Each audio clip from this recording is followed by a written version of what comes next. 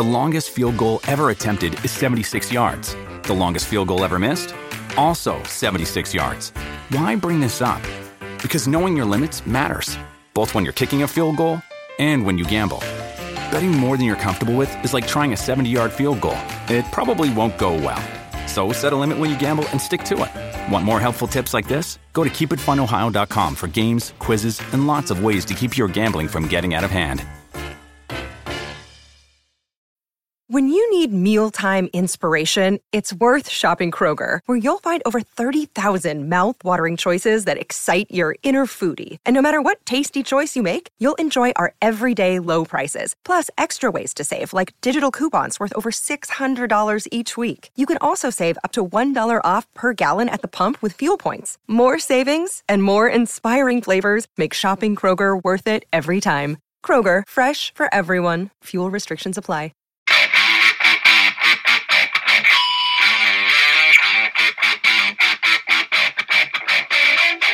Hey out there, rock and rollers. Welcome to the 90th episode of the Ugly American Werewolf in London Rock Podcast, brought to you by your host, me, Mac B, the Wolf, and my partner in crime, Gary Action Jackson. He's coming to you live from the East Coast. I'm coming to you from the continent of Europe. Finally, I'm getting out a little bit here, folks. The Wolf was in lockdown for a long time in London, and then it took a while for things to kind of try to get back to normal a bit. So I'm taking the opportunity to travel a little bit, spend some time in the Netherlands and Amsterdam, and I'll hopefully be telling you a little bit about that on our show here real soon. And I want to thank Mike Wenban from our sponsor, RareVinyl.com, where they have over 250,000 items in stock of rare and mint and hard to find classic LPs, singles, CDs, DVDs, whatever you're looking for. We really appreciate their sponsorship. And Mike came in to talk a little bit about his record collecting experience, and as a record buyer for Rare Vinyl, what he looks for. What are some of the labels that can tip you off to let you know whether you have a piece of real treasure in your collection versus maybe a piece of trash. It's great to have him on, and of course, we appreciate their sponsorship and that they give you a discount on every purchase you make. Sometimes you can go on a site and you get a 10% off discount for the first purchase you ever make. But if you use podcast code when checking out at rarevinyl.com or EIL.com, you can get 10% off every purchase you ever make. And I was just on there recently, saw some rare Pink Floyd stuff, some rare Beatles stuff, some Stones singles from the 60s and 70s. It looked amazing to me. So if you're a collector, if you're looking for a good deal on great stuff that ship anywhere all around the world, go to rarevinyl.com or EIL.com and use the code podcast to get 10% off each and every purchase you make. Now this week, we're going to go back in time just a little bit. We had a great run in June with some wonderful interviews. Back to back to back, we had Jeff Downs of Asia. And yes, of course, you know we're big Asia fans here, but we got to talk to Jeff just before Yes did their UK tour, their 50th anniversary of Close to the Edge. We got to talk to him right after the passing of drummer Alan White. So it's a very poignant time. But we also got to talk to his partner in crime, Carl Palmer of Asia, and Emerson, Lake and Palmer. He got to talk a little bit about the Asia box set that came out earlier this year to commemorate their worldwide satellite broadcast on MTV from 1983. And then we got to speak to Chris Slade, probably most famous from being in AC/DC during the Thunderstruck days, but he was in The Firm with Jimmy Page, Paul Rogers, and the fretless monster, Tony Franklin. He toured with David Gilmour. He was in Manfred Mann's Earth Band. He toured with Uriah Heep. He's toured with Michael Schenker. He toured with Olivia Newton-John when she was a young woman. He worked with Tom Jones at the beginning of his career. He's had an extraordinary career, and it was fun to talk to all those guys back to back to back. And then we had a lot of concert reviews to do, like the Rolling Stones, like Duran Duran, like Simple Minds, like Nick Mason's Saucer Full of Secrets. But one that I went to and I didn't get to talk much about was I went to see Jeff Beck at the Royal Albert Hall in late May. And of course, like all the other tickets that I had, this was more than 2 years in the making. I think I sat on those tickets for 2.5 years or something like that. It got postponed due to COVID. It got postponed due to COVID again. And finally, I get to see Jeff Beck in about the fourth row of Royal Albert Hall. So I was pretty excited about that. But the public was excited about his new singer and touring partner, and that's one Mr. Johnny Depp. And the days leading up to my show at Royal Albert Hall, Johnny Depp played with Beck in Sheffield, and I think he might have played in Manchester or something like that. I saw them early in the tour. So I got to go down and see Jeff Beck, one of my absolute heroes, but then there was a little extra buzz in the air, right? A little something else going on, and that's that Johnny Depp was joining him there. So we recorded it right after that show, but we didn't put it out. Of course, later this summer, he and Johnny released an album, 18. It's about 13 songs. It's all covers. Well, it's not all covers. Now, Johnny and wrote a couple songs in there, and Jeff chipped in a little bit too. So Jackson and I decided to go ahead and review that to go along with our review of the show at Royal Albert Hall. So it's kind of two shows in one. It's a review of the live show of Jeff Beck and Johnny Depp live at Royal Albert Hall from May 30th of 2022. And then it's a review of their album 18, which didn't come out till a little bit later in the year. So we're going to go ahead and get into that here. As usual, we need to let you know that we are proud members of the Pantheon podcast family with about 100 shows, all different genres, something for everybody on Pantheon. You can go to @PantheonPods or PantheonPodcast.com. We'd like to give shout outs to the folks we've worked with on there before, like Jay from The Hook Rocks, like Paul from This Day Rocks and Vintage Rock Pod. Paul's a great guy and is helping us try to sort out the audio on this show. And of course, the Kiss Kings, the #1 Kiss podcast in the world, Tom and Zeus from the Shout It Out Loudcast. And we want you to download and subscribe wherever you get your podcast, be it Spotify, Apple, iTunes. Good Pods has been very good to us lately. Their team recommended us as a team pick, and we've been top 5 on some of their music charts. It's a great place to interact with people. But no matter where you get your podcast, please download and subscribe and consider giving us a positive review. If we hear about it or you send it to us, we might just read it on the show. Now, back to Jeff Beck and Johnny. Look, Jeff Beck is a legendary guitar player, blues player, heavy metal, jazz. I mean, he is almost beyond genre. And then Johnny, is he really a singer? Is he really a songwriter? Or is he a Hollywood brat who has entree to people like Jeff Beck and decided, hey, I want a side project. How about I make an album with Jeff Beck? I don't know. To me, well, you'll just have to listen. I thought live, the show was a lot of fun. When Johnny came out, there's a lot of energy.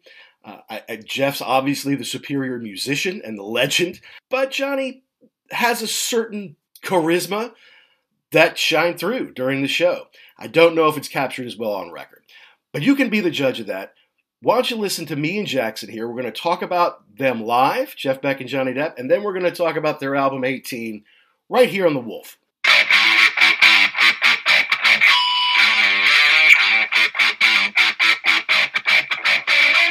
The reason I wanted to do this special session when we already have so many great shows in the pipeline, we're pretty fortunate not only with the concerts that we're seeing, but the interviews that we have lined up here in June and beyond. But as we've talked about on the show many times, Jackson, I moved here in 2019, and then I buy a bunch of tickets to a bunch of different shows in 2020, one by one. They all got either canceled or rescheduled. And then in 2021, postponed again. And now, in 2022, these things are starting to happen. And we had some great shows already on me being able to see Genesis' second to last concert ever, see the Simple Minds, finally. And another one that I've been waiting 2.5 years for is Jeff Beck, the legendary guitar player. Could call him a blues guitar player, but it's so much more than that. I mean, and he's unique. Notice I didn't say very unique, because you can't qualify unique, and it pisses me off when people say, oh, he's very unique. You know, if you're unique, you're already very unique. You're already one of one, okay? But Jeff, I mean, he kind of does a heavy metal thing. He can kind of do the jazz thing. And the way he plays, no pick, using his whole hand, using the whammy bar a whole lot.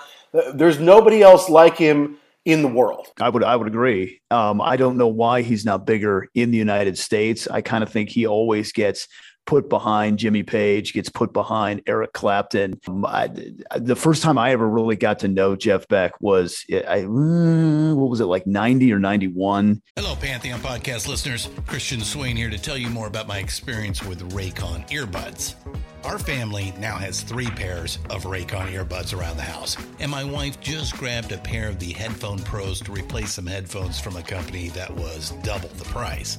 And yes, she loves them. Now, if you haven't pulled the trigger on a pair of Raycons, or even if you have, but you're in the market for another pair because they're just that good, well, now is the time to check them out, because they just launched their upgraded model of the best-selling everyday earbuds. With Raycon's upgraded everyday earbuds, now you also get active noise cancellation, ergonomic design, and multi-point connectivity that lets you pair with 2 devices at once. New quick charge function, 3 customizable sound styles plus awareness mode. Available in a variety of vibrant new colors to complement any and all skin tones. I even have a pair of earbuds in a cool green color. I have tried just about every earbud known to humankind, and these Raycons are fantastic. Seriously, if you've been wanting to check out Raycons, there truly is no better time. You're going to ask yourself why you didn't check them out sooner, and Raycon offers a 30-day happiness guarantee. So what are you waiting for? Go to buyraycon.com/Pantheon today to get 20% off your Raycon order, plus free shipping. That's right, you'll get 20% off and free shipping at buyraycon.com/Pantheon. buyraycon.com/Pantheon.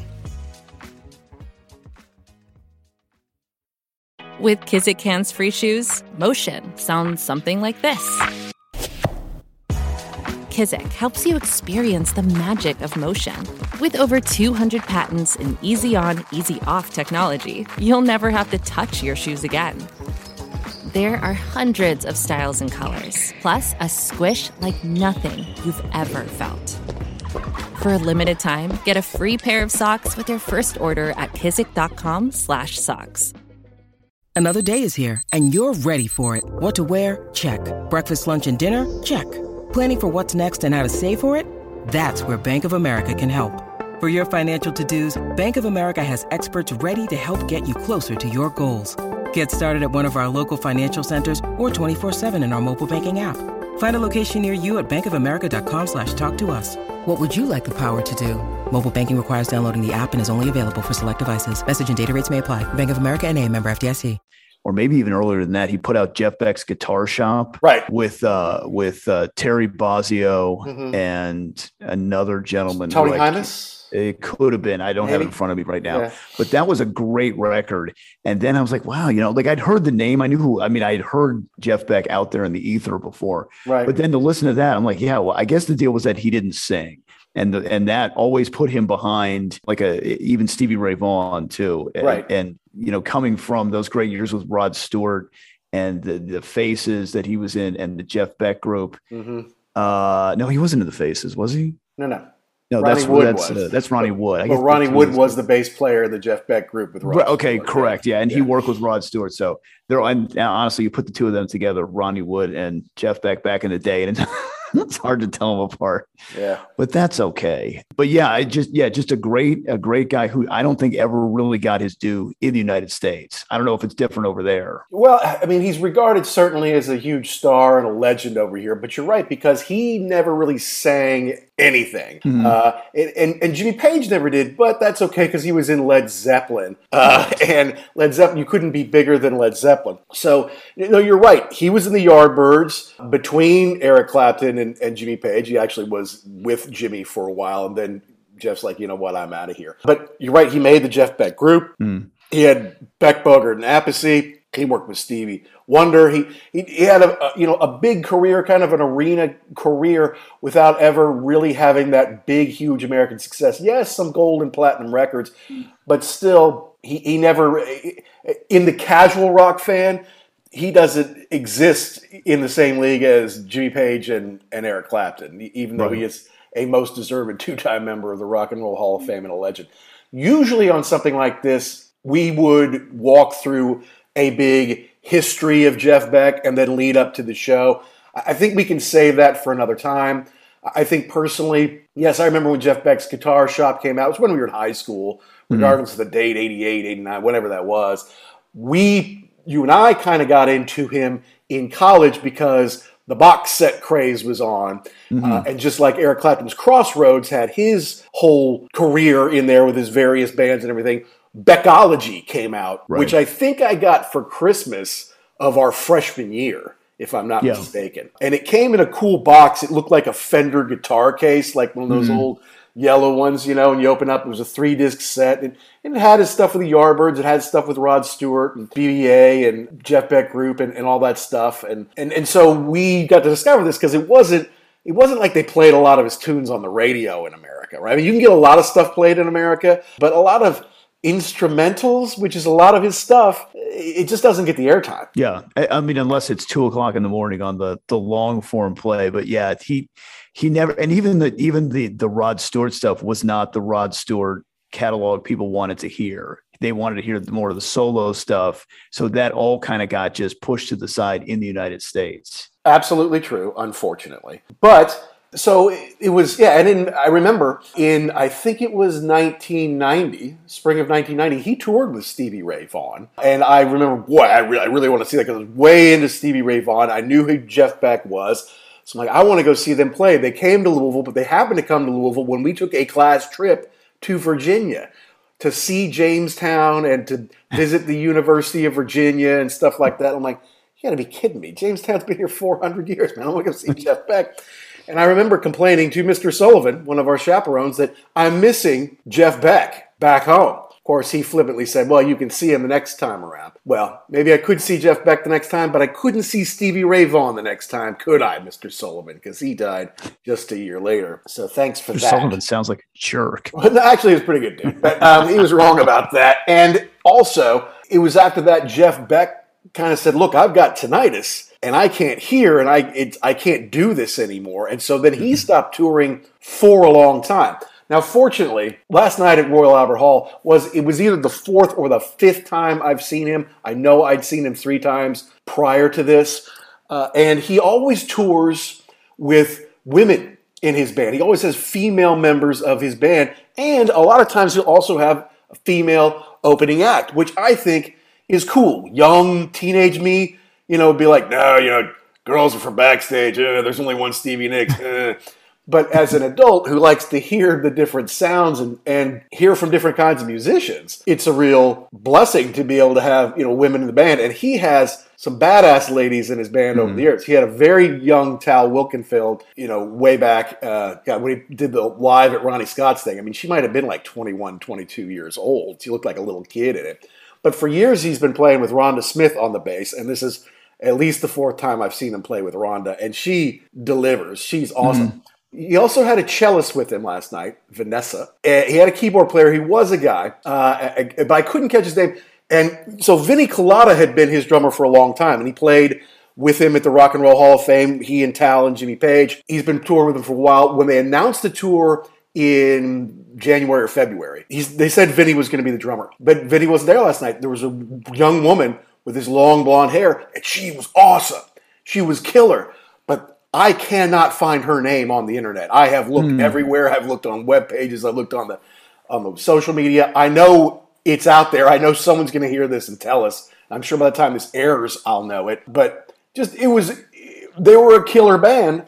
And because he doesn't necessarily have a ton of hits, quote unquote, not a lot of radio hits, he can kind of come out and play whatever the heck he wants. Yeah, and I guess that could be freeing at some point in time because, it's like people are showing up to hear him play. They don't really care what the track is. I'm sure there's a couple that he has to play every night just to make the fans happy. But for the most part, open slate, do whatever you want to do. Well, and he does a lot of covers. Mm-hmm. And he doesn't go back into his Yardbird stuff. He doesn't really get back into any of the Rod Stewart, Jeff Beck group stuff. Not really. And he has released some records in the last 20 years. So he'll pick things off there, and he'll do Big Block, which a lot of people are familiar with. But I guess, okay, so he comes out, the 4 band members come out there, and they kind of sit down and they get situated in their spots. And then Jeff comes out. He doesn't have his shades on, then he puts them on. He kind of mumbles something into the mic. He doesn't have like a microphone center stage. He has a microphone way, for me, stage left, for him, stage right, way over there. And once in a while, he'll come up there and say something about a song. Like when they did Link Wray's Rumble, which was cool. And he's doing his thing up there. He kind of announced that a little bit. He's like, Jimmy Page is like, this is the original punk anthem. It's got 3 chords, but it's also really cool, So he played that. Interesting. But it really got interesting around the 8th song or so. Special guest star there? Yeah, as you saw, as the world saw, the 2 nights before in Sheffield, Johnny Depp, who has been in the news, I hear, recently, some kind of trial going on. Correct. In the United States. And boom, there he was on stage. And he not, I guess they released a John Lennon cover, Isolation, together here recently.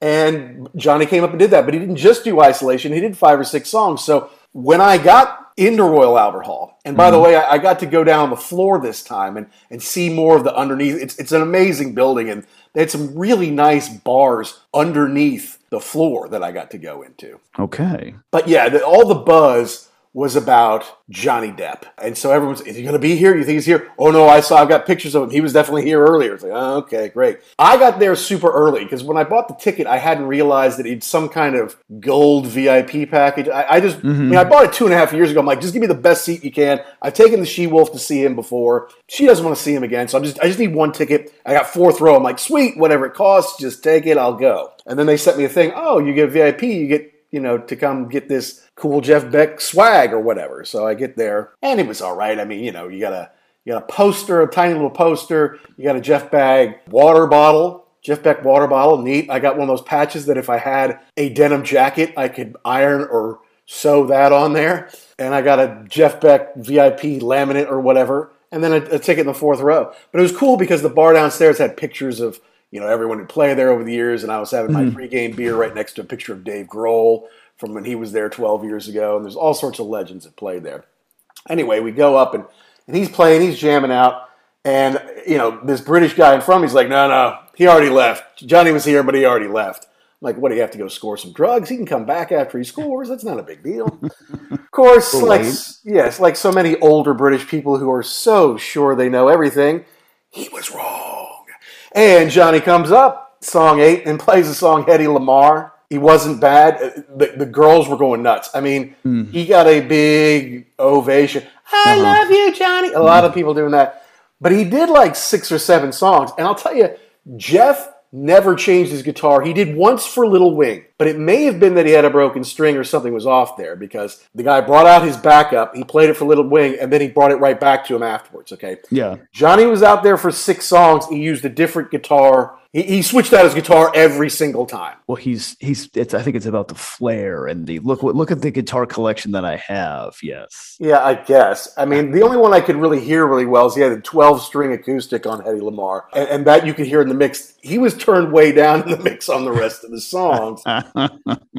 But they came out and put his microphone center stage because, Johnny is going to sing for you, I'm like, okay, let's see how this goes. And he wasn't bad. And then they did What's Going On, but Jeff, by Marvin Gaye, but Jeff generally played the lead singer part on his guitar. Okay. And then Johnny would just go, brother, brother, sister, sister, that kind of thing. He wasn't really singing the Marvin Gaye part. Jeff was doing that with his guitar.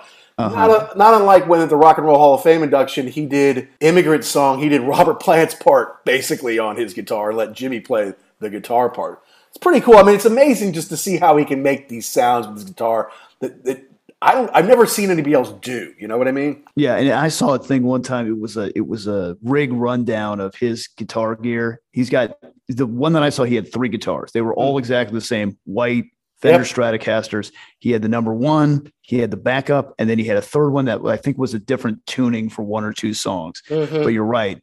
If the number 1 goes down, fix it quick and get it back to me because that's the one that he likes to play. So it's amazing, to your point, that he can do all of that without having to swap 56 guitars in there. And we play this for 1 song. No, he's just give him the Strat and he'll make it sing. That's right, and he's got pedals. I mean, I did see him, kick some pedals a couple times. But it wasn't crazy, except on part of the Link Ray Rumble is he had that wah wah wah wah on there. So wah wah wah wah. It was pretty neat. But no, even when they brought the one out for Little Wing, it was like the headstock was upside down, so you could tell them apart. Okay. And then they took it right back. And sometimes he plays slide, and he'll play the slide with his middle finger, and then he just kind of drops the slide on the ground, and then he goes back to playing with his hands again. I mean, he was a genius. It's so good. But, I mean, they go into Little Wing, and I'm like, okay, Jeff has the right to play this song, and he can do it, and he did it well. I'm like, Johnny's going to sing Little Wing, huh? Okay. Interesting. And he didn't do a bad job. And then, though, I mean, Here's the thing. I was looking at it. I'm like, this guy's not an amazing singer. He's not a bad guitar player. He's not an amazing singer. I was just thinking, God, because he's an older man now and he's put on some weight. He definitely likes his drink. Apparently he likes some other things as well. Oh boy. And I'm just thinking, the world-class tail this guy has gotten. And look at him now. Like, I get 21 Jump Street or Donnie Brasco, Johnny. I get him getting all that action. But, like, this guy's not the same guy, ladies. And yet, I'm still pretty sure I saw a beautiful girl side stage with him that night. Well, he's still got credits in the bank. Yeah, I like when Jay Moore's got a bit that he says somebody needs to tell Johnny Depp he's not a real pirate. Stop with all that. 17 scarves and, rings on every finger. But so, I mean, it sounds to me like this was like part of the plan, because you wouldn't come out there. I mean, it's not like, oh, I just showed up and, oh, I've got 8 guitars with me. I mean, obviously this was a kind of a planned thing. Well, that's right. I mean, you're right about that. And they're playing 2 nights at Royal Albert Hall. And now Jeff's got a tour of more of England and I believe going to continental Europe here in June. So is Johnny going to go with him? Because apparently Johnny likes to show up late a lot.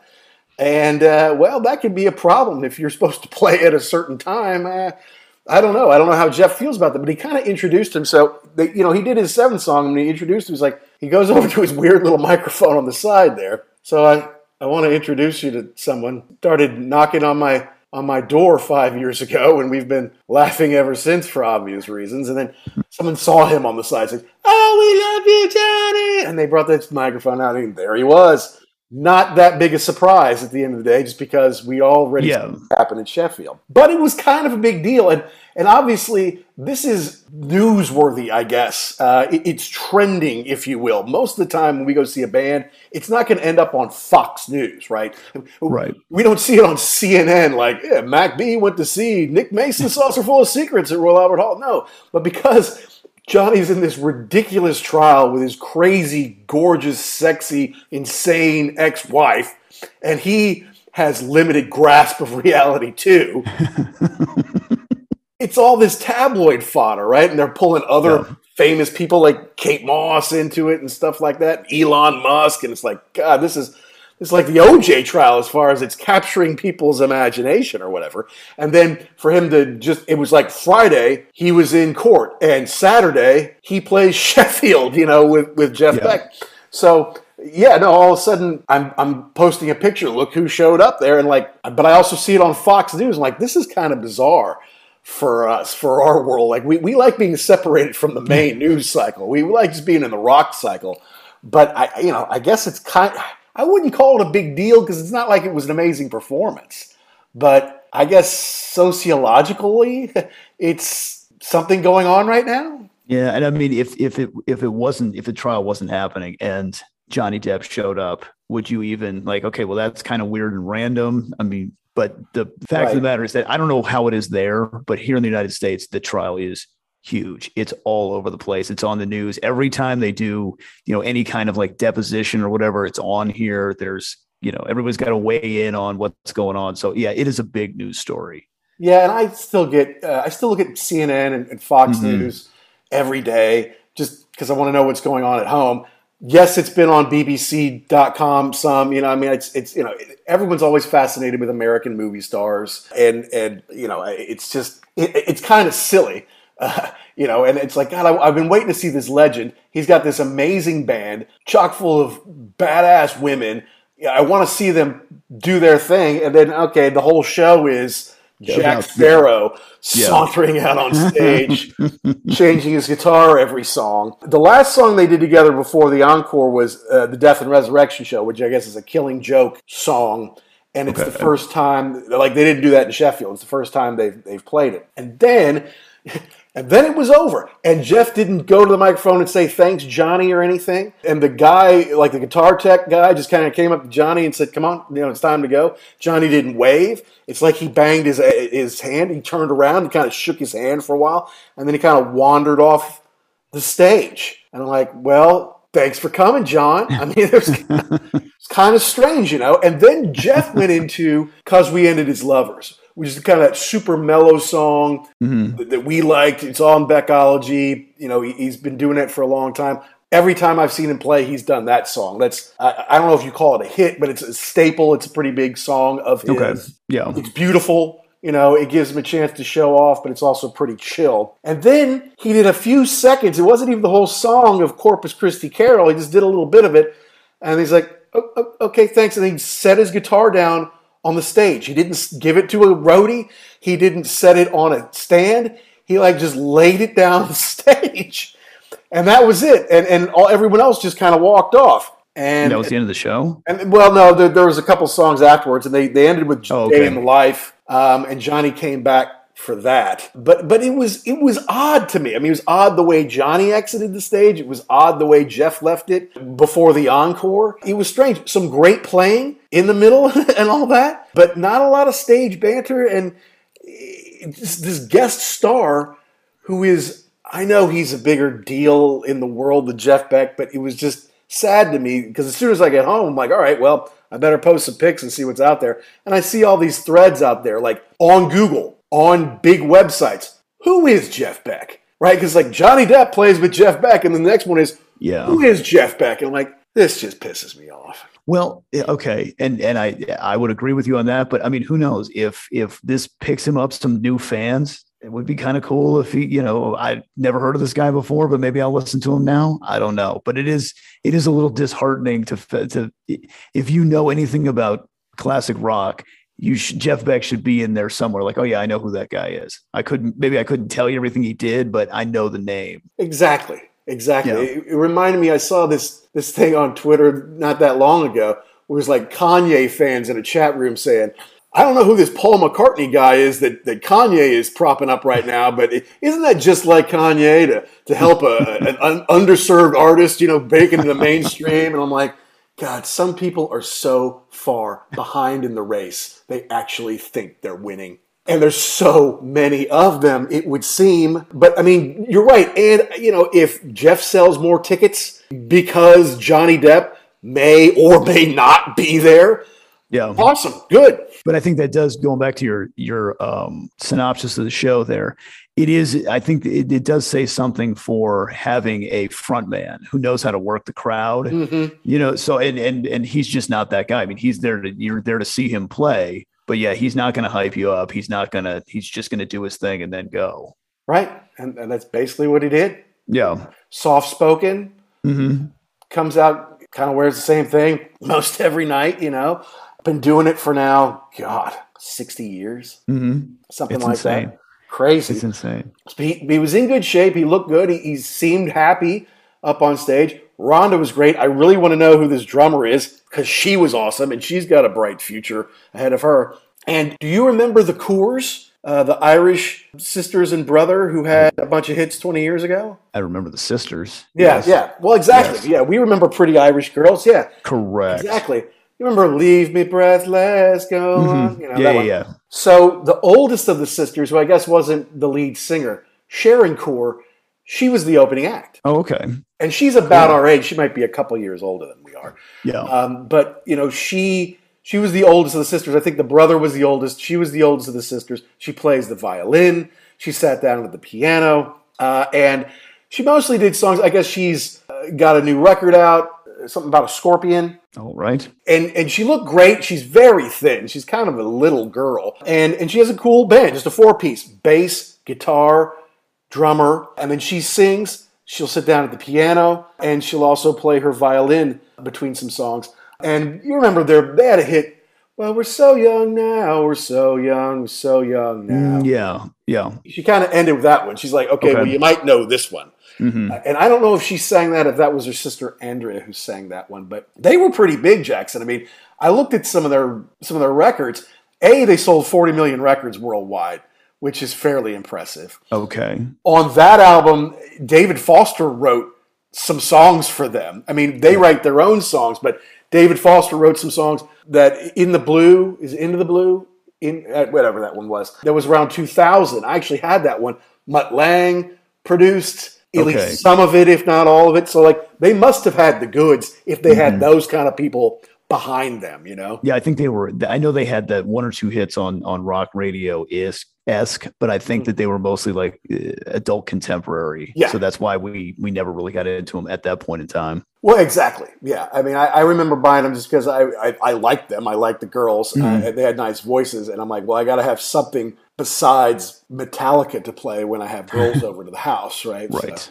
So it was handy to have that around. But she was great, and I didn't realize it was her because she's like, oh, it's great to be back in Royal Albert Hall. I mean, I could see she's maybe a little older. She wasn't like, this is my first record ever kind of thing. But I'm like, well, if she's played here before, she must be somebody. And she looks familiar. I just can't place it. And then I realized, oh, that's exactly who she is. Lovely woman, beautiful voice. And it was cool. She seemed to have a good time. And she sang about her ex, and she sang about being hungover and stuff that we can kind of all relate to, Hi, I'm Paul Stevenson from Vintage Rock Pod, and you're listening to The Ugly American Werewolf in London. So that's our review of the live show, and it was a lot of fun. It's great to be back in Royal Albert Hall after a couple of years of not being able to go there. It's great to see Jeff Beck again. I think it's my fourth time seeing him. And you can't deny the buzz that was there because Johnny Depp was there. It was a little odd. You could argue it took away from Jeff's performance. You could argue that it will help generate new fans for him. But I think that night, most people, like this is before they'd ever made an album together, is when we bought the tickets. I think it's before they even released their single. So some people might have thought they were getting the Jeff Beck show, and then the Johnny Depp thing just made it kind of weird. I don't know. I just know that most of the shows I go to don't create a lot of buzz, and there was buzz from all over the media because Johnny was in the middle of his trial with Amber Heard, and it was coming to an end. It was all over the world. It was big in the UK. I hear it was big in the US as well. But now we're going to go ahead and review their album, 18, which I think I read recently was Jeff Beck's first top 10 in the Billboard charts ever after a 60-plus year career, or at least 60 years almost here. That's the first time he got into the top 10. That's crazy. He's sold millions of albums. He's an incredible talent. He's a two-time member of the Rock and Roll Hall of Fame. And he can't crack the top 10 until he gets some drunken, drug-addled Hollywood jackhole to make a record with him. I don't know. It's a little bit disappointing. Also disappointing was I am on the road here, folks, and sometimes it's hard to get decent sound. It was really hot, and the fan on my computer was running overtime just trying to keep it cool. So the audio might have had some difficulties, but I really thank Paul of Vintage Rock Pod in helping me try to clean that up. So if it's not perfect, hey, I apologize, but I still hope you have a listen, because Jackson and I are going to review 18 by Jeff Beck and Johnny Depp right now. All right, you want to get into this? Yeah, but this is not going to be a glowing review, man. Well, okay. All right. Interesting. Are you excited about the Johnny Depp album as it's come to be known in my house? Depending on how you look at it. And that was my big concern, not concern, but my big hurdle to get over is how was I going to approach this thing? Right. You went to the show, you saw him play. I'm guessing they played a couple of these songs, right? And what I didn't realize was that this is basically a covers album. Yeah, and Jeff does a lot of covers, quite frankly. Mm-hmm. That's kind of his thing, I mean, even because We Ended as Lovers, which is one that we liked from back in the days of Beckology in college. Mm-hmm. That's not even his song, so that's kind of his MO. Is to take these kind of things, and it's either classics that and it's amazing to hear him play it on the guitar, or it's a great artist, but this is a song of theirs you don't know, right? This is a deep cut. Like, not everybody knows Isolation by John Lennon. I don't really know that one, So that's kind of what Jeff does. And so I was actually happy to see that was still part of it, that it wasn't just, this is the Johnny and Jeff, and it's only going to be stuff we do together, Right. Because based on the songs that are new, that would have been not super great, in my opinion. So and why do you say that? Well, I say that because we should probably make a pact right now where don't ever get to the point in your life when you don't have somebody to say, I think this is not a great idea. I think maybe you shouldn't do this. And I don't think Johnny Depp has anybody in his life like that. And I understand he's passionate about music. I get that.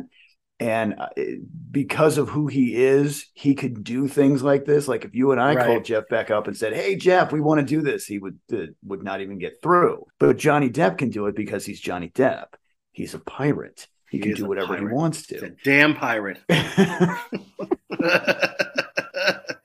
But looking at these tracks, a couple of these they're head scratchers because the vocals on them are the bar's pretty high on them. So I'm wondering why you pick these. Like you could think you could do Come On Light My Fire. That's pretty easy for anybody to sing. It's not a real hard vocal track. Some of these are. Well, I don't know. I mean, I guess you got to kind of go back to before the beginning. Why is Jeff Beck making an album with Johnny Depp? Okay, that's just something to examine, right? Mm-hmm. Okay. Why on earth with this legend of guitar, who, yes, he likes to experiment and collaborate with a lot of different folks, has done for 60 years. I guess he gets to be friends with Johnny. I mean, Johnny is buddies with some rock and roll royalty. He plays in the Hollywood Vampires with Alice Cooper and Joe Perry. Heavy hitters. So if they let him in, he must have some credence, was always my feel. And then I think Johnny hunted Jeff down over time. And I mean, something he said, I think while he was on stage, Jeff Beck was like, he started knocking at my backstage door 5 years ago, and we've been brothers ever since, or something like that. So Johnny has ingratiated his way into Jeff Beck's life. I don't know how you're supposed to, or, he's charmed him. So, and I guess Isolation, that was something that came out, is that last year? And then the album came out this summer? I think so, yeah. I think that's the timeline. But, on the flip side for Jeff Beck, putting Johnny Depp on the record is going to expose your music to a whole crowd of people who would have never even checked it out. So maybe that's his thinking of, I'm going to get some extra heat on this by collaborating with Depp. With Depp, right. Yeah. And he's right. And that's why I give it a pass. When it's all things being equal, I kind of give it a pass for the okay, because it is Jeff Beck. And like you say, if more people discover Jeff Beck's music because of this tour and this record with Johnny, then that's awesome. I don't see Johnny becoming a huge star of, doing covers and singing some of his own songs. I don't think that's going to, I think Johnny kind of needs something to do. I think he's got issues, which came out in court recently. And even though I think he won monetarily, I still think it's obvious that his life is very different from most of ours. And sounds like he's been losing the opportunity to make movies. He's pissed off the wrong people. He's burned through his money, whatever. So he needs some kind of an outlet. I get it.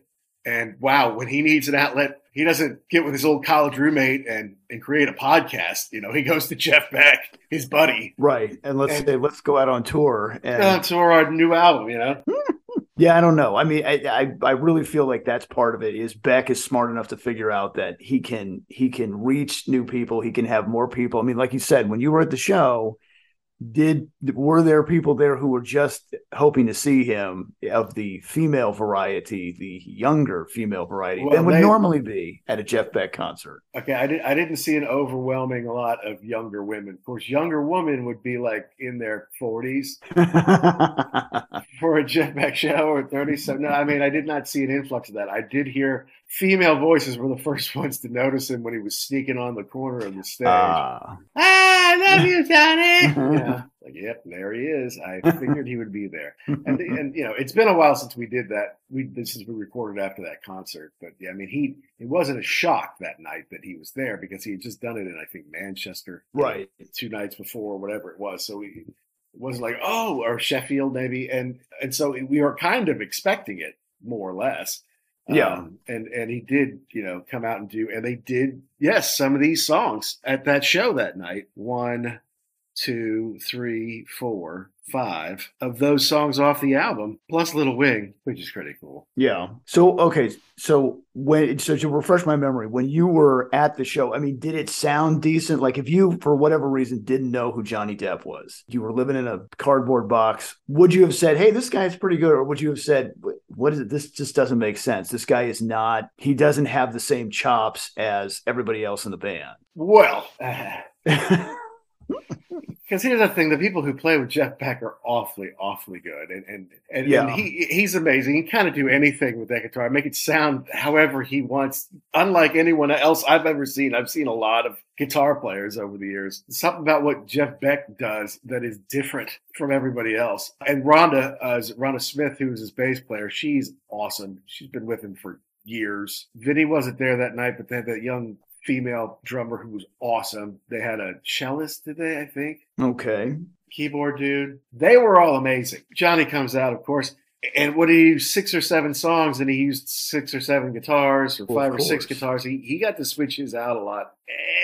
I thought his voice was good at emoting, because he is an actor. He does know how to use tone, and my voice is my instrument. Exactly, I don't know if he's a great singer of these songs. And we can go one by one, but I mean, look, you're going to find out that the instrumentals where Jeff kind of plays the guitar, those are my favorite songs, and the ones where Johnny sings are my less favorite songs. Well, the reason I was asking before was because I've seen clips of him with the Hollywood Vampires, and he definitely, for what he does there, he definitely looks the part. He looks like a rock and roll guy. Yeah. He's got the guitar. He's strumming the guitar. Right. He's playing along. He's playing a part that could fit into the song, but it's kind of like just enough to let him kind of flex a little bit, but nothing too heavy duty. Right. He's got the scarves, he's got the nice guitars, he changes them out, he's got the look. So I think in that instance, you can fit him into the band. But then when you try and put him in the front, okay, now it's all about you singing. Then I think it's like, oh, now I see what's really going on here. Well, visually, he's a very nice compliment to Jeff. But Johnny's, he's colorful as a pirate will be, with lots of jewelry and hair accoutrement and, all the stuff that kind of goes along with being Johnny Depp anyway. So, yeah, I mean, visually, I thought he was good balance and play up for Jeff during the show. And look, some of the songs they did, like What's Going On, Johnny didn't really try to sing Marvin Gaye. Jeff played that on his guitar, but he would come in for some chorus and some background singing stuff, It's like, okay, well, that they actually did right. I mean, you don't just let Johnny sing that song, but, let Jeff do his thing on it. And then if he wants to sing in the background, I'm trying to find did other people guest sing on this record? Did you find any notes? I don't think there aren't a whole lot of notes on this thing that I could find. It didn't sound like it. I mean, there's background singers, but I mean, I don't think anybody else sings lead on this other than him. Okay, because I felt like he was channeling his inner Bono at times. Then I'm like, well, wait a minute. They could have just gotten Bono to come and do, some stuff on here, uncredited, but who knows? Punch up the vocals. Yeah, because that's what he does. He does a lot of session work, Bono. Yeah, he's just hanging around then. Who's down there? We got anybody? Well, Bono's downstairs. Yeah, sure. You can send him up. So, send him up in 15 minutes. All right, but I do have exposure to a lot of Jeff Beck's music and even some of his latter day stuff here, and he has a tendency to do some of those mellow, ballady blues numbers that I kind of like, that are kind of part of his real signature. He also tends to do some heavy metalish industrial kind of stuff that I don't always like. Sometimes it's good, but sometimes it's I don't know, it just doesn't hit my ear the right way. So there's some of that in here, but I mean, I feel like the Johnny songs where it's like 80% Johnny, and Jeff comes in and just puts his touches on. That's not what you're looking for. That's generally, those are misses generally for me. Because, look, you start off with Midnight Walker. It's an instrumental. It's kind of thing we're accustomed to with Jeff Beck. He puts that soulful feeling in there. Great way to start the album, and there's nothing from Depp yet. So, well, and this one, if you didn't tell me who this was and just put the track on, you would immediately say Jeff Beck. That's Jeff Beck playing the guitar. He's that signature, that kind of like it's almost singing. Exactly. He's not really. I mean, he's playing the guitar, but he's making it like a voice. It's the lead vocal guitar. Yes, absolutely. Yeah. Definitely his signature sound. That's right. And it's great, and I'm sure Johnny's strumming along somewhere. That's fine. But when you get to the Death and Resurrection show, which sounds very 9 Inch Nails to me. Right. But now here's where I was really trying to search for something on this record. And I think I hit something here. When I first heard this, I have no idea who Killing Joke is. No clue. I mean, I've heard the name somewhere a million years ago, but I've never listened to any of their music. This was definitely a really weird left turn. But if you can say to yourself, well, who are these people? Maybe I should go check them out. That's a win for me because it can introduce you to a new either group or a new genre or something that you wouldn't have had pointed out to you before. So I went back and I listened to the original Death and Resurrection, and of course I love it way better because it's way more industrial and nasty, and they did it. But if that can open the door, hey, good, thank you, Johnny. I appreciate that. So do you like industrial stuff and Nine Inch Nails? I like some of it. Like I wouldn't go and put on a whole Nine Inch Nails record and listen to the thing, but in bits and pieces, I think it's pretty good. And I think these guys, if I do a little more research, I think these guys were kind of one of the architects of the original industrial sound. So again, probably are they British? Are they UK? Yes, correct. Okay, yeah, I thought so. Yeah, it's something I need to get into. See, yes, finding more British bands we need to get into. Right. Through our journeys here. Yeah, no. All right. Well, I mean, and then I don't know, is that Johnny, is he speaking through a talk box or some kind of megaphone? Yeah, some kind of voice effect or something, yeah. And then again, that's not bad because he's not really singing. I mean, no offense, but anybody could do that. All you're doing is talking into this thing and it makes your voice modulates it. So that's right, yeah.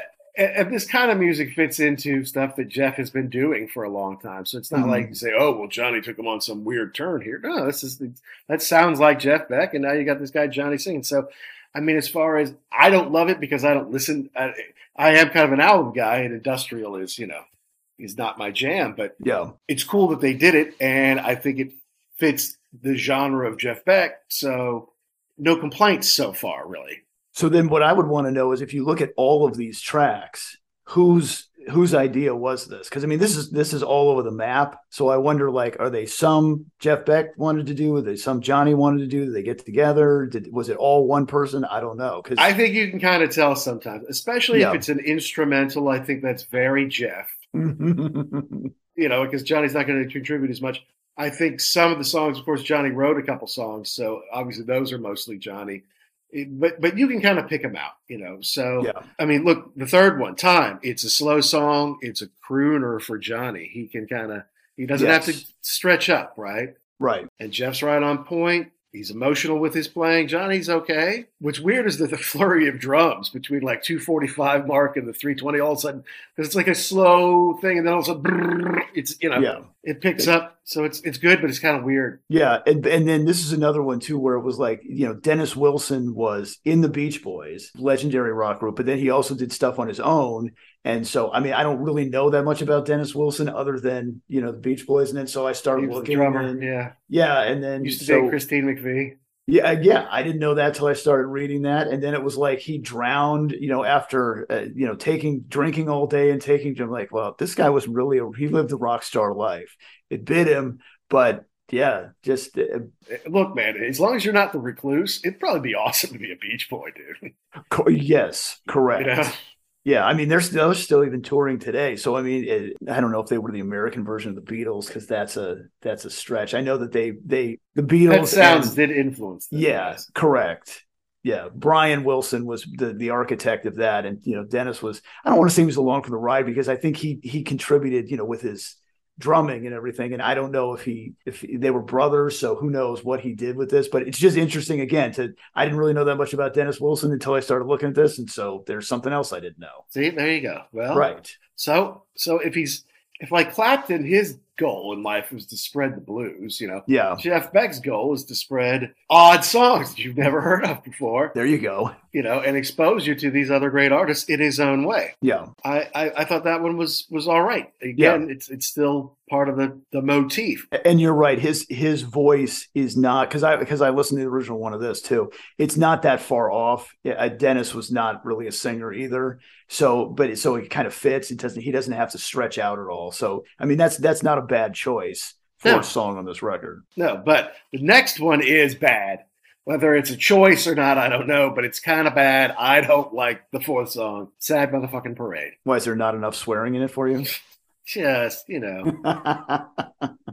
Now, this is an interesting point because I found an article in Rolling Stone about how is this ripped off from something else? Oh, I don't know. Okay, so this deal is they saying Johnny Depp, Jeff Beck accused of stealing lyrics from incarcerated man's poem, and this was a guy Slim Wilson, and he was like a hustler. He was a criminal. He was a hustler back in the 30s and 40s, and so he had this. There are lines in this recorded thing, incarcerated man's poem, that are really similar to this. But then the thing is, the incarcerated man's poem was not a spiritual, but like a what's the word I'm looking for? It's like a handed down. Yeah, correct. So like nobody can really tell who wrote this. So like Johnny Depp putting his name on it, it's like, okay, but you didn't reference anything. Like this is where I got it from. So are you trying to pass this off? And then it's one of those deals where who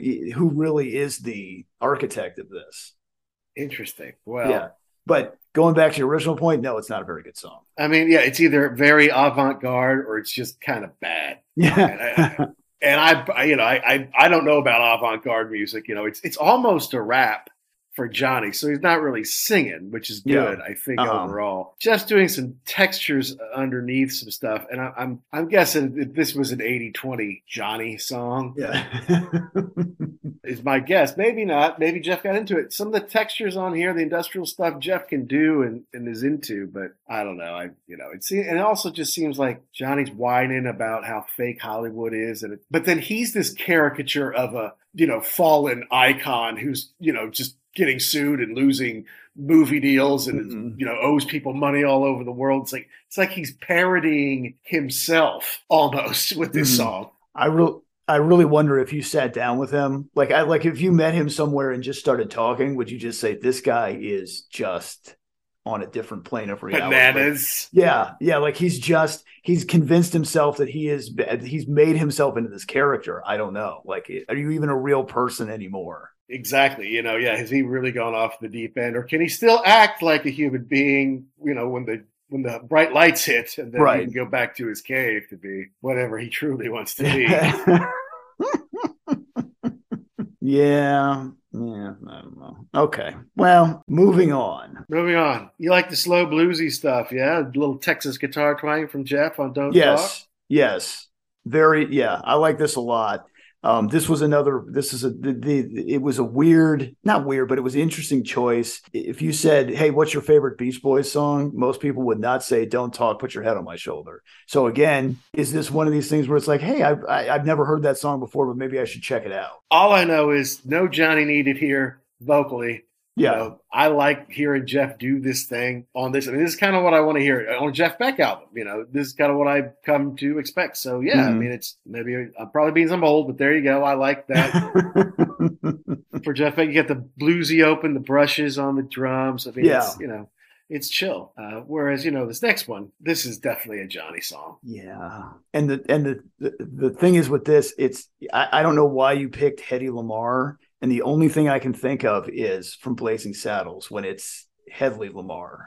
And everybody's calling him Hedy. And then Mel Brooks says, what are you worried about? This is 1865. You can sue her. That's really the only thing I know about Hedy Lamarr.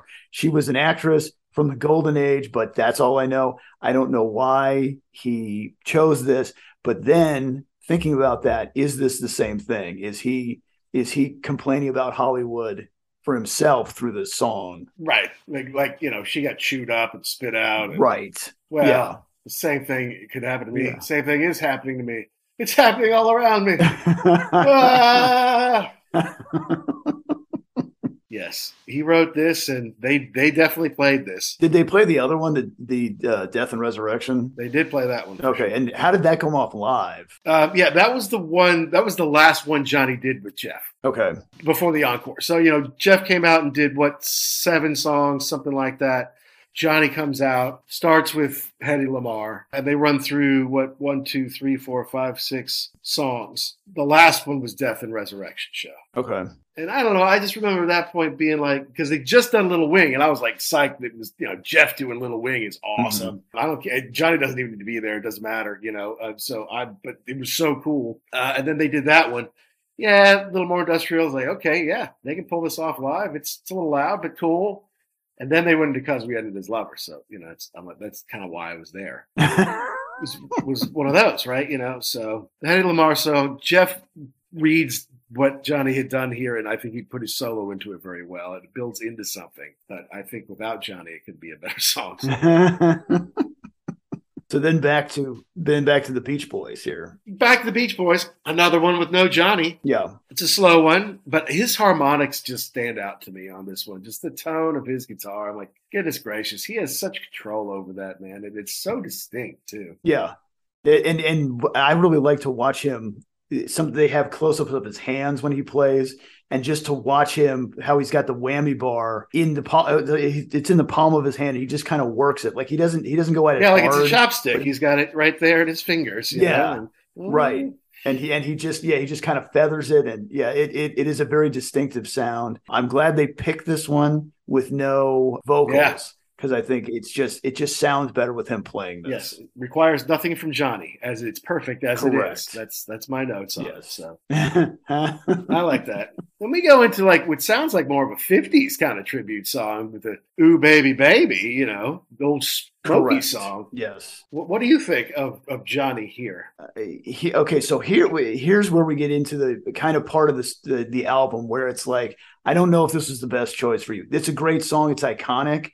But, like, do you really think you could match up with Smokey Robinson on vocals? What's wrong with you? Like, you are out of your league on this one. I love to hear Jeff Beck play it, but this is where I can start to see, like, he's really overreaching on the vocals or trying to. Absolutely. And it sounds to me that he's singing with someone who I don't know the credit who it is. Maybe he's doubling himself from the studio. There's two tracks and he's doing one, trying to do one in a different key or something like that. But no, it sounds like someone is singing it with him / for him to me. It's not Smokey Robinson. That's correct. For sure. Yeah. Correct. But it's like the time, when something like this was popular, it would have been close to 18 for Jeff, not for Johnny, and the title of the album is 18. This is something he would have been playing or singing maybe when he was 18. Sure. Probably. Yeah. And that's where the kind of the odd musical juxtaposition comes in. Like these guys who we revere so much, in the 70s, 60s, 70s, and into the 80s, they were into the American groups from the 50s. Right. And so that's how that shaped the sound. So, yeah, I would imagine that this was probably a very big favorite of his from back in the day. Probably so. All right. But now they get to what's going on. And this is wisely done. Okay. They did play this live. Okay. Mm-hmm. You let Jeff play lead vocals on his guitar. Right. Don't let Johnny sing, and let him chime in a little bit. Okay. Jeff has got the tone of the song down, and the band is on point doing some Motown, which is not every rock band can just do that. Yes. So I'm going to leave it there for now. And here's where I'm going to pick it up. I really think we should have discouraged Johnny from singing it all on this track. It's great to hear Jeff Beck play this, but are you kidding me? We did a whole review of this album. This is a song from an African-American man who wrote this whole thing about what was going on in his life, what he saw in his community. And I feel your pain. No, you don't, Johnny. This is not a song for you. It's like him singing "Get Up, Stand Up" by Bob Marley. Right? No, dude, you're not a Rastafarian. Missing. No, you have never been oppressed one second in your life. Years, yes. Yes. Even though I'm sure if you asked him, he would say, "Oh, oppression. Oh, I know all about that. I mean, I get Jerry Bruckheimer won't call me back, and Pirates of the Caribbean 9 is supposed to go." Okay, dude, no, you're missing the entire point on this. I'm glad that he didn't try and sing the whole song. I was kind of hoping he wouldn't sing any of it. It is great to hear Jeff Beck play this. I just think maybe somebody should have just grabbed him and said, "Johnny, maybe you should just sit this one out." Well, look, spoken word stuff, it's fine. He's kind of more speaking at the end than singing, really. And look, I understand wanting to do the song because of the times that we live in. We did the review last year. Leading up to our 50th show, we did 50th anniversary records, and What's Going On was one of them. And we just remarked about how God, 50 years later, and it's still racial disharmony, and it's still, wars going on, still, whatever, social strife, and just the stuff that was going on, violence. And so, I mean, if that's his intention, then great. I hope it helps somehow. And maybe, you can go back to the same thing too. If people who have never listened to this record, to Marvin Gaye, get turned on to it, then that's great. It just was a little tone deaf for me. Now we're starting to have some really big expectations for this record. I mean, these days, does Jeff Beck sell 100,000 records worldwide? I mean, I'm talking about physical copies or downloads. I mean, is it a 200,000? I mean, I don't know. Is it 1 million? I doubt that. So it's like suddenly this thing's going to be super influential. It's got to, resurrect Marvin Gaye for people and Killing Joke and, the Beach Boys. And it's like there's a lot of work to be done to this little record that I don't know how many people are really going to buy. But this isn't Stranger Things. No, exactly. If Kate Bush, had been with Jeff here, that would have been amazing. That would have been huge. All right, let's move along. All right. Venus and Furs. Lou Reed. It's a very Lou Reed title. And I'm going to tell you right now, I've never been into the Velvet Underground. Never. I understand that, if I say that out loud, people are like, well, you're an idiot because it's the greatest band. Okay. I get it. I've just never been into that, like that kind of that whiny, vocal delivery that he's got. I've never heard this song before. Out on the sidewalk, buy a newspaper. Here's the thing. I don't even really know that many songs that I can even sing. It's like I said, it's one of those ones where if you tell people that you've never listened to that, they think, well, you're an idiot because you totally missed the boat. I'm going to proudly admit I don't know anything about them other than Lou Reed. I've never really listened to them. It's just not my band. No, and so I evaluate it on the song then. All right, I don't know the song. Right. All right, what do I got? It's a hard pounding operatic kind of metal, but there's no thrash there to begin with. Okay. Or like crunchy crunch. Yeah. And Johnny's speaking more than he's singing, so that's good. Yeah. I thought that was a good fit because Lou Reed doesn't really sing. He just kind of has his mumble talk. So as far as capability, that was a good one for him to pick. Whatever. And then, but Jeff comes in with some heaviness and then, I'd say I hear Depp trying to be Bono here that I'm just thinking, God, maybe they just have a Bono pedal or something that they kind of just press for Johnny before he goes back to his drifter Johnny voice. I don't know. I mean, is it a good song? Maybe. Are they losing me? They are. They're losing me. They're losing me. Yeah. It's an hour-long record, and I don't always have an hour. So, right. Some songs might get skipped. One. Yeah. What about Let It Be Me? Okay. Now we're getting into, you really should have been told not to do this one. Phil and Don Everly are the gold standard for harmonic vocals together. I mean, when you say who's the best harmony ever in rock and roll, it's the Everly Brothers. And you are not them. It's just bad. This is just bad. You should have walked away from this. I don't know. It starts like the ones I like on the record, right? A little Jeff Beck in there, yeah. Yeah, no, the instrumental part is fantastic. It's just his voice. You should not have even tried for this one because the bar is so high. Well, maybe the bar is high. I didn't think it was awful by Johnny, though, to be honest with you. I didn't think it was awful. Okay. I mean, I'm not comparing it to the original. I'm just saying, listen to it as for what it is. I think some of his other stuff is worse on the record. And the two of them collaborating together, it feels like they have something going here. Now, he's not the Everly Brothers, no, but he's fitting in his register there. It wasn't horrible. It wasn't horrible for me. We'll agree to disagree. That's fine. It's good to really mix it up with this Let It Be Me song. I don't know who wrote it. I know that it was Phil and Don Everly were the original record. They recorded originally. I don't know. The Everly Brothers. The Everly Brothers. Correct. Stars. Yeah. And then, all right. What's it? Stars? Mm-hmm. Janice Ian cover. Kind of a piano bar lament. Yeah. Yeah, it was. This was an interesting addition here at the end of almost at the end of the record. Yeah, I'd never heard this one before either, but I kind of like this one. Like you said, it's a little piano bar, it's a little bluesy. Yeah, I like it. Yeah, Johnny doesn't have to oversing. Jeff does his thing. Right. I think it's him whining about Hollywood again. But there seems to be a common theme or a thread throughout this. Yeah, he record. doesn't have to oversing on it, so it works out. So yeah, it's not bad. Mm-hmm. I mean, and that's the thing.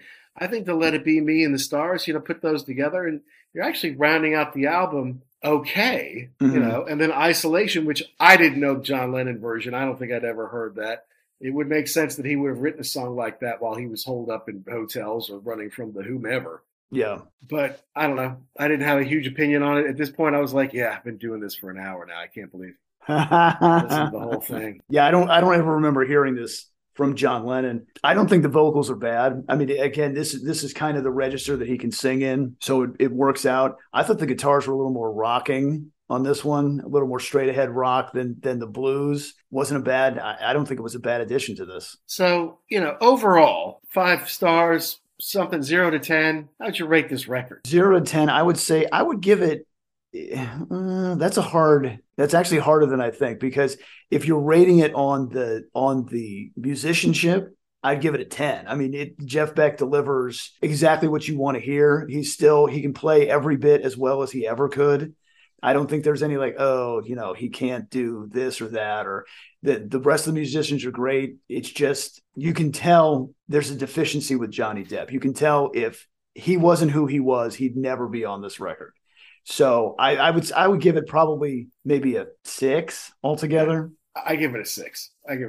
Yeah. Because Jeff is brilliant on it. And about half of it, it's kind of like, I don't know, it's kind of like the Union record from Yes, when it was like the 2 different camps had 2 different sets of like 5 songs, so one sounds like one band and one sounds like the other. Mm-hmm. Something like that. Or like sometimes when people get together, like Steve Hackett, Steve Howe, they might write a couple together, but mostly it's their own stuff, and then the other guy kind of plays off of it, right? So that kind of seems to be happening a little bit. Like, Johnny had some stuff, and then Jeff had some stuff, and they just kind of smushed it together. I don't know. I mean, look, it sounds like they're buddies. They hang out together. It's not. I don't think it's a contrived record. I think it's something Johnny was happy to do, and Jeff's like, yeah, someone wants to make a record with me. That's cool, Because I was thinking, who should Jeff Beck be doing this kind of a collaboration with?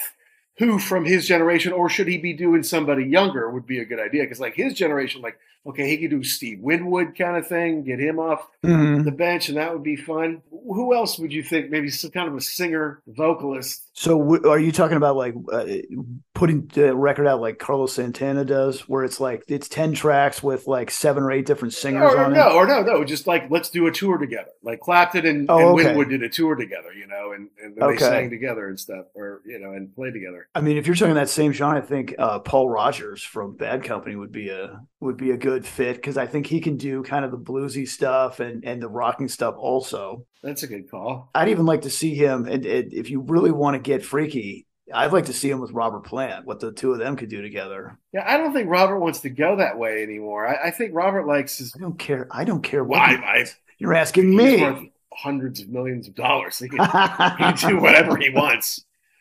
And he wants to do, more like pastoral, Celtic, bluegrass, country kind of stuff. I think he likes being with Alice Krauss. I think he liked the stuff he did with Patty Griffin when he lived in Nashville for those few years. Yeah. I don't know. Nancy Wilson, who did tour with him on The Stars Align, she could make a cool record with him. He likes working with women. She could belt some stuff out for him. That would be interesting to see him with, no offense to Johnny Depp, but an actual vocalist, right? Somebody who can actually really sing and then put something together like that. Yes, that would be an interesting, because I mean, we've talked about this before. That's always been Jeff's Achilles heel. He's not a singer, so he can't put a record out by himself unless you just want to do all instrumentals, and those don't sell. Yeah, they like don't move the needle. Yeah, they don't get on the radio, Yeah. and they don't, even though sometimes they get put in like soundtracks or whatever, it's like background music than a hit. Right. So yeah, I love his instrumentals. I thought they were great on this album. I think he stepped into the plate several times and delivered exactly kind of what you want from Jeff Beck. But it just seems sometimes the collaboration, Johnny got involved. It was like, I'm glad you're having fun on your little side project here, man. And I guess I'm just jealous.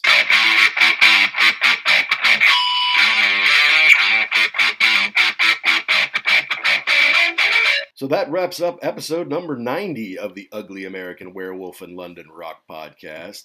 bit of a labor of love, this one, as it was recorded over about 3 months in 3 different countries. But we hope you appreciate us going to these great lengths to bring you updates on Jeff Beck and Johnny Depp live and their hit, I guess you could say, record, 18, which has come out here this summer. I don't know if Johnny should be giving up his day job as an actor. It sounds like people are forcing him to do so, but I don't think this is his great calling. I know he's done great work with the Hollywood vampires, but hey, I think he should just stick to being Jack Sparrow than trying to play a caricature of Keith Richards' Jack Sparrow on the live stage. That's just me.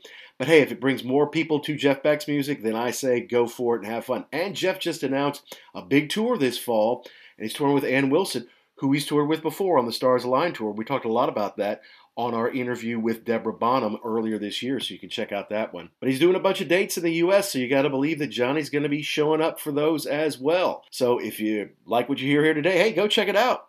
There'll probably be a lot of people there interested to see what does Johnny look like live, how does he sound. I don't know how well it'll go over, but go check it out, man. It'll be fun. Now, as usual, did we get something right? Did we get something wrong? Did we miss the point? Did we leave out your favorite part? Hey, you got to reach out to us. You can tweet and DM us at ugly_werewolf and at actionjack72. You can check us out on Instagram. And you can email us, uglyamericanwerewolf@gmail.com. Let us know which albums, bands, concerts, DVDs, which rock properties you want us to review. A special thanks goes out to Paul Stevenson of Vintage Rock Podcast, a super guy with a beautiful radio voice who's helping us sort out our audio on this one. Like I said, this is recorded over 3 different months, 3 different countries, trying to cobble together a good show for you there, and his assistance is greatly appreciated. You're the best, Paul, and we will have you on here again soon. As far as next week goes, we still laying up some special guests for you, and I want to talk a little bit about some of my experience here on the continent in Amsterdam. Hopefully there'll be some live music I can talk about here on the next one. But you'll just have to tune in. Please get us on iTunes, Apple, Spotify, Good Pods, Google Play, really anywhere that you get your podcast. We do create YouTube on our YouTube channel, although it's all audio, no video. But please download, subscribe so you don't miss it. And hey, please, if you're thinking about it, if you like the show, give us a positive review. It just helps find more rock and roll fans like you. And if you go to Good Pods, hey, they are being really good to us. Not only did their team recommend us, but we're in the top 10 and top 5 music lists. And we really appreciate that. That's cool. Be sure to check out Pantheon Podcast and our friends like Paul Stevenson of Vintage Rock Pod, like Jay at the Hook Rocks, like Tom and Zeus at Shout It Out Loudcast. And to all you rock and rollers all around the world, be cool and stay safe.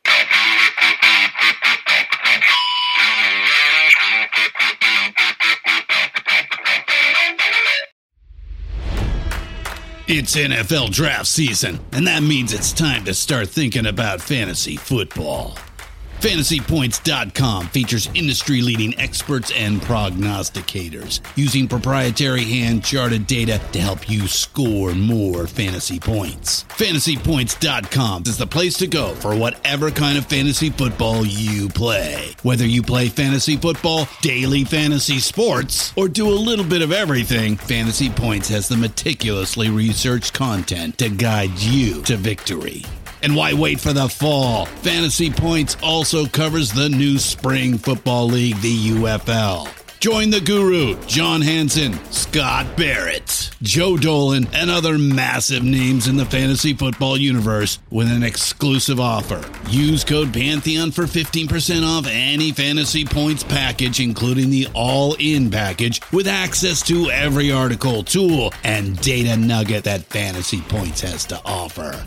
That's FantasyPoints.com and code Pantheon for 15% off at Fantasy Points. FantasyPoints.com, code Pantheon. Score more fantasy points.